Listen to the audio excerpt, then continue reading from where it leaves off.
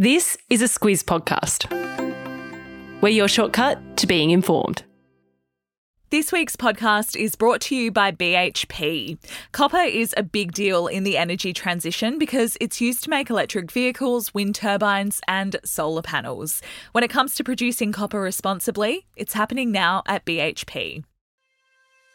Good morning, I'm Alice Dempster. And I'm Claire Kimball. It's Friday the 6th of October.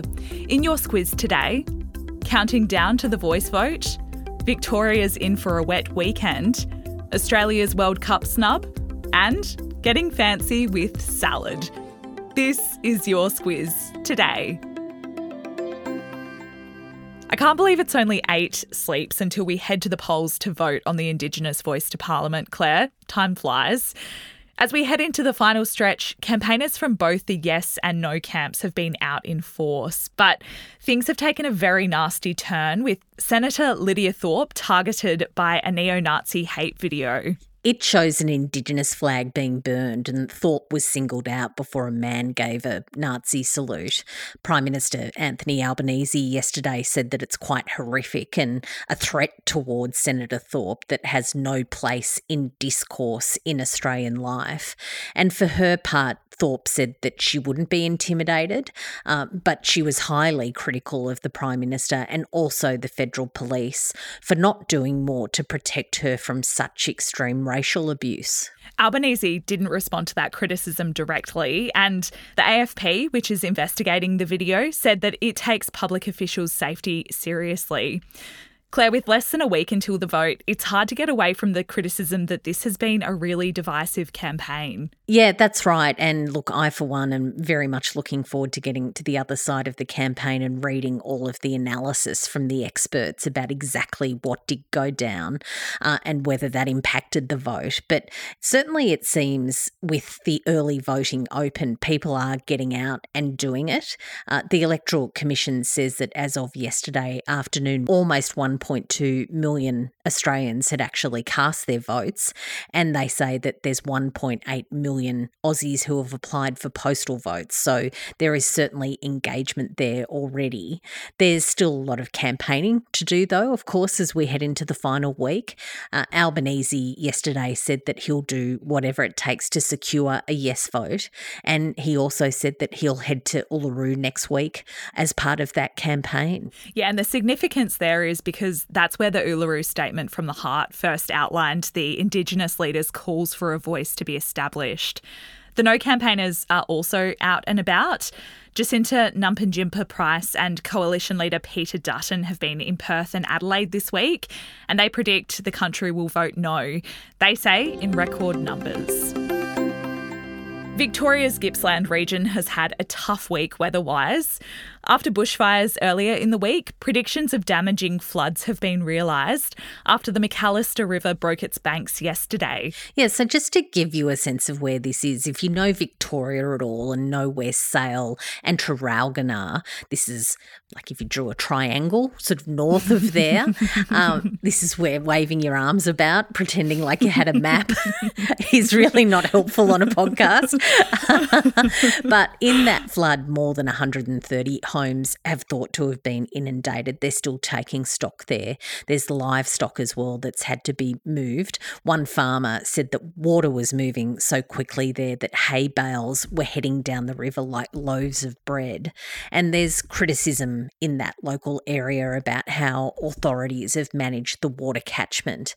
The question is whether the worst of this flooding could have been prevented if more water was released from the Glenmargie Weir because it was already full. And north of there, Claire, is Wangaratta. While we're giving out geographical markers, it's about an hour south of Albury, near where you're from. Yeah. The community was told to prepare and hunker down there last night. That region copped 150 millimetres of rain, putting the Ovens River over the top, so it's set to be a difficult weekend there.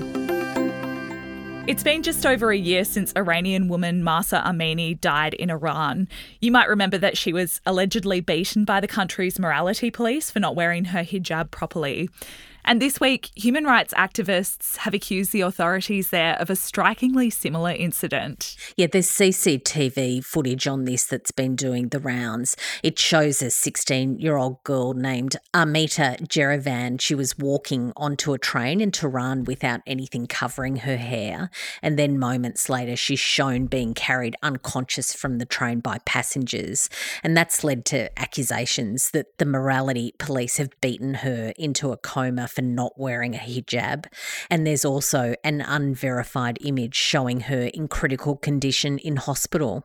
And Claire, in a bit of adjacent news, the Nobel Peace Prize will be announced this evening. There's quite a bit of speculation that activists in Afghanistan and Iran will be honoured for their incredibly dangerous work in fighting against the Taliban and Iranian regime for women's rights. Just putting that on your radar. A quick message now from our podcast partner, BHP. Across the next couple of weeks, we'll be talking to Squizzes about BHP and the work they're doing to provide the materials that we need to transition to a low-emission economy for the energy transition. At the start of the podcast, you heard how copper is used to make electric vehicles, wind turbines and solar panels. So when it comes to producing it, reducing emissions is a priority. And that's why BHP is making solar, wind and battery deals to help power their South Australian Olympic Dam copper mine. It's happening now at BHP. I don't know about you, Claire, but I'm still in Matildas mode. Their World Cup run this year really got me into watching soccer, so I'm a bit bummed that Australia's shot at hosting a Men's World Cup has been shut down. Well, Alice, it's not over till it's over, so don't be too bummed out. And what you're referring to is what happened with the Asian Confederation. It's part of the World Soccer Group that we belong to. It's come out in support of Saudi Arabia's bid for the 2034 Men's World Cup. And that means that an Aussie bid, which has been talked about quite a bit, is going to be really tough to actually get up. We've got about 3 weeks to get a bid in, but certainly the experts are saying it's looking unlikely if Saudi Arabia is firming up. Aussie soccer fans are outraged, and there is a lot of criticism that we would lose out to a country like Saudi Arabia. Yeah, they say the world governing body FIFA rolled out the red carpet to a host with an appalling human rights record.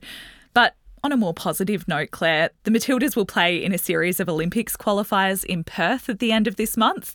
And while we're here, the Men's Australia Cup final is also on tomorrow night. That will see Sydney FC take on the Melbourne Roar in Sydney. It's almost the weekend, so this will be a non-issue for most people until Monday. But to get you on the front foot if you're scheduling your meetings next week, there's some new data out which reckons a quick 15-minute meeting is all you need. Alice, I like how you've pretty much called out that at the Squiz we try to keep meetings on Friday to a minimum. But normally people who are at work do quite a few meetings on Fridays. So good luck to you if that's the case today. If you're going to have a meeting, this data is very interesting. Microsoft Teams have put this out and they say that you should keep it short and sweet rather than drawing it out. That's not anything new. What they're saying, though, is that 15-minute meetings are the fastest growing block of time that's being scheduled. They make up about 60% of our online gatherings, and it's a trend that's been picked up by people as they got back to the office after COVID, the experts say. That's because they want to lock in those sorts of efficiencies and reduce long call times. And the data shows that a third of participants actually switch off at the 15-minute mark if you're in a meeting anyway, so keeping it short is a good thing to do. Yeah, they might be onto something there. They've given some tips to keep the meeting times down too. They say limiting the number of people, sending out some talking points ahead of time and stacking up a few meetings back to back are some ways to keep it on schedule. So now go forth and have some speedy catch-ups on your Friday. Yeah, even on Friday if you have to do that. Friday Lights, Claire. What have you got for us today? Yep, Friday Lights. So look, I know this is going to be a bit distressing to people, but I've got another salad recommendation. So I know this is very off-brand, but this is a delicious roasted pumpkin. You roast it with some maple syrup, not a lot, but just enough to sweeten it up a little bit, with some chili, and also you put feta on it, and that is just a winning combination. So go ahead, have it on its own or have it with with some meat on the barbie or whatever it is that you like to put with your salads, it's a really good thing. I love any excuse to whip out my Canadian maple syrup bottle, Claire. Good one. I'll pop the link to that in the episode notes today. And that's just about it for us. But before we go, tell us about what you and Kate will be rounding up on the Saturday Squiz tomorrow. It's been a bit of an odd news week, maybe because it's been a short week for us with the public holiday that we had. But just looking at the rundown, it covers bed bugs in Paris. We've got weather and bushfires. We've got the things that have been happening in the US, like Speaker McCarthy being chucked out. In the UK, there's a cigarettes ban. There's all sorts of things happening in sport again. And, of course, we've got a referendum coming up. So we're getting across quite a few things. Yeah, something for everyone. Have a great Friday and weekend, and we'll be back with you on Monday.